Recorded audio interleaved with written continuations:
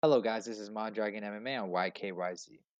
So, which one is safer? A lot of people still think that MMA is one of the most unsafest sports to do, but in fact, it is actually safer than boxing and safer than most combat sports. It's definitely bloodier, but less dangerous. So, researchers at University of Albert Saint Sports Medical Clinic discovered that MMA fighters are more likely than boxers to experience minor or visible injuries like bruises or contusions. They're less likely to receive injuries that are long term, such as concussions, head trauma, unconsciousness, eyes and facial injuries, or broken bones. So, the most blood that you will see in mixed martial arts is from bloody noses or facial cuts.